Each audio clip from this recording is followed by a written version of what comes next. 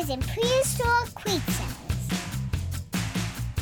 I'm your host, Morgan.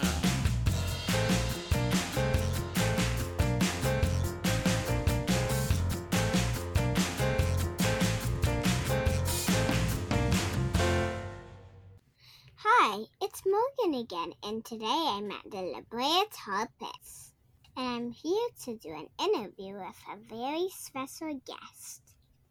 Laura, can you introduce yourself to my listeners? Absolutely. Thank you, Morgan.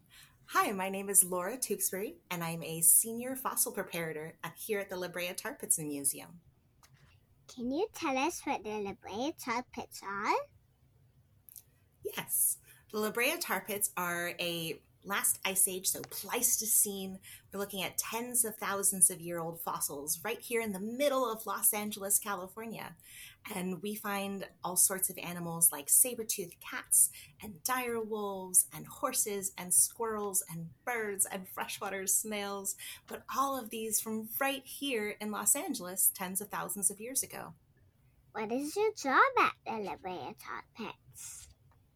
My job at the La Brea Tar Pits is to help prepare the fossils and take them out of the ground carefully and recording all of that information, and then help bring them into the laboratory and clean all of the outside surfaces and do any repair work that needs to happen so that it's ready to go into our collections so that researchers can come study it, or to go out onto exhibit so our guests can see it when they walk into our museum. And I also am our science communications liaison, so I get to talk with lots of fun people like you, Morgan. Thank you so much. What's your favorite part of your job? I actually have three favorite parts of my job. So my first favorite is that I get to dig for buried treasure in the ground looking for these fossils. My second favorite is that I get to work with lots of amazing people. And my third favorite is that I get to share the science that we do with people from all over the world and from right here in Los Angeles. And so all of those things together are my favorite part, even those three things. My favorite prehistoric creature is Smilodon. What's your favorite prehistoric creature and why? I love Smilodon, but I will say that my favorite prehistoric creature is actually something called a Capromeryx minor, or a dwarf pronghorn. And so they're related to the pronghorn, what some people call antelope, but they're not technically antelope. They're in the middle of the United States today that are very tall and kind of golden colored with horns that have a fork in them, that's why they call it pronghorn.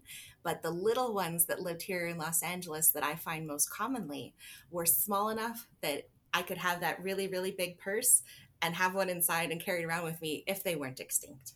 So they're my favorite. I got to see pronghorns when I was at the zoo. Oh, I'm so excited for you. I still haven't got to see them at the zoo. So you're lucky. I'm excited for you. What kind of school did you have to go to learn to do your job? Well, I'm one of those people where I'm in school forever because I love learning. There's always so much more to learn. But the two main types of sciences that go into paleontology, which you know so well, are biology, so study of things that are alive and were once alive, and geology, study of things like dirt and rocks and those sorts of things. And so when we're looking for things that were once alive out of dirt and rocks, then that's when we get to understand more about that paleontology. And so my background is more specifically in biology, and because I love dirt and rocks, but I have some of my coworkers that specialize in that more, so that when I don't know things, they can tell me, and we work together like a team. How do you know what animal each fossil belongs to? So it's a combination of mostly practice, and it's very nice that we have all of these bones here to help compare them to, because if there's something that I don't know, I can take it to kind of like our library of bones and compare it with other things. But that's one of the reasons why I'm so lucky in that our fossils are from animals that are only tens of thousands of years old. So most of the animals and plants that we find are still around today.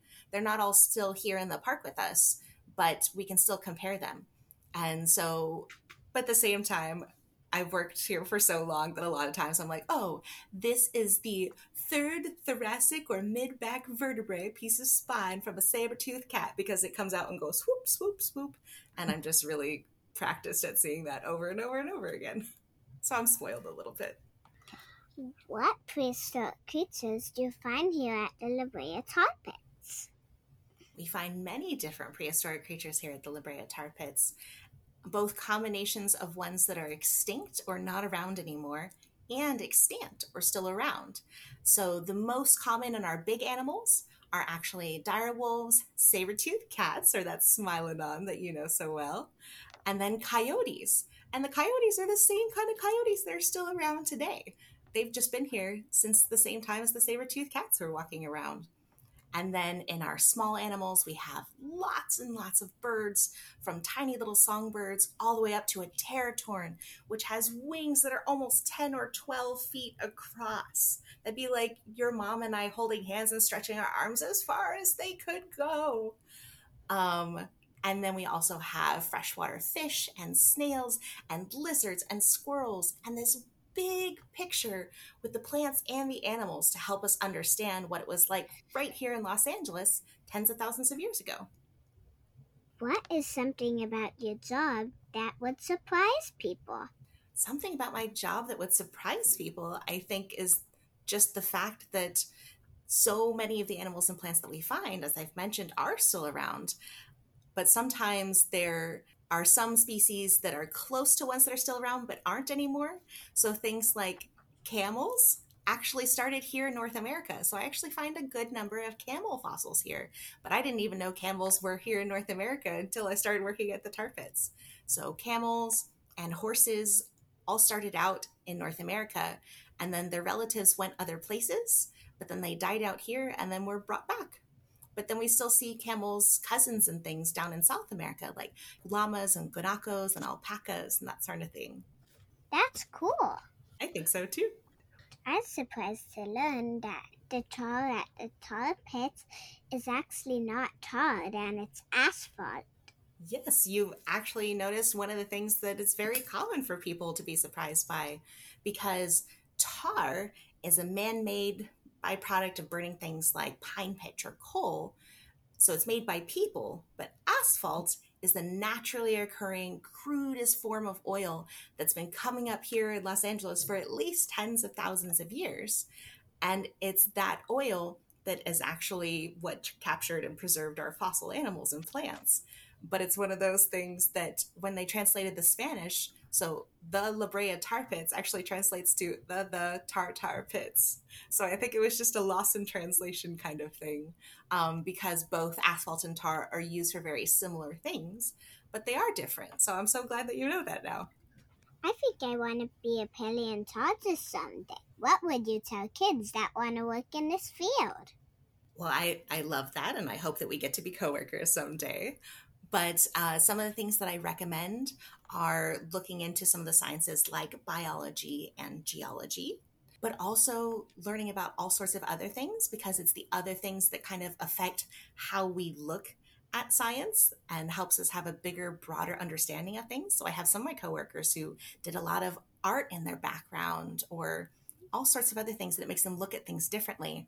But my main recommendation is to, if that's what you are good at and you love doing, just keep trying to find someone to pay you to do it, because it's really nice to have a job that you love. And I've been lucky enough to have that job here for so very, very long, since before you were born. I learned so much today. Thank you, Laura, for taking the time to talk to me. Thank you, Morgan. And thank you so much for coming to visit me here at the La Brea Tar Pits. I've had a great time. We'll definitely be back to visit soon. If you want to learn more about the La Brea Tar Pits, or even plan a visit tarpits.org.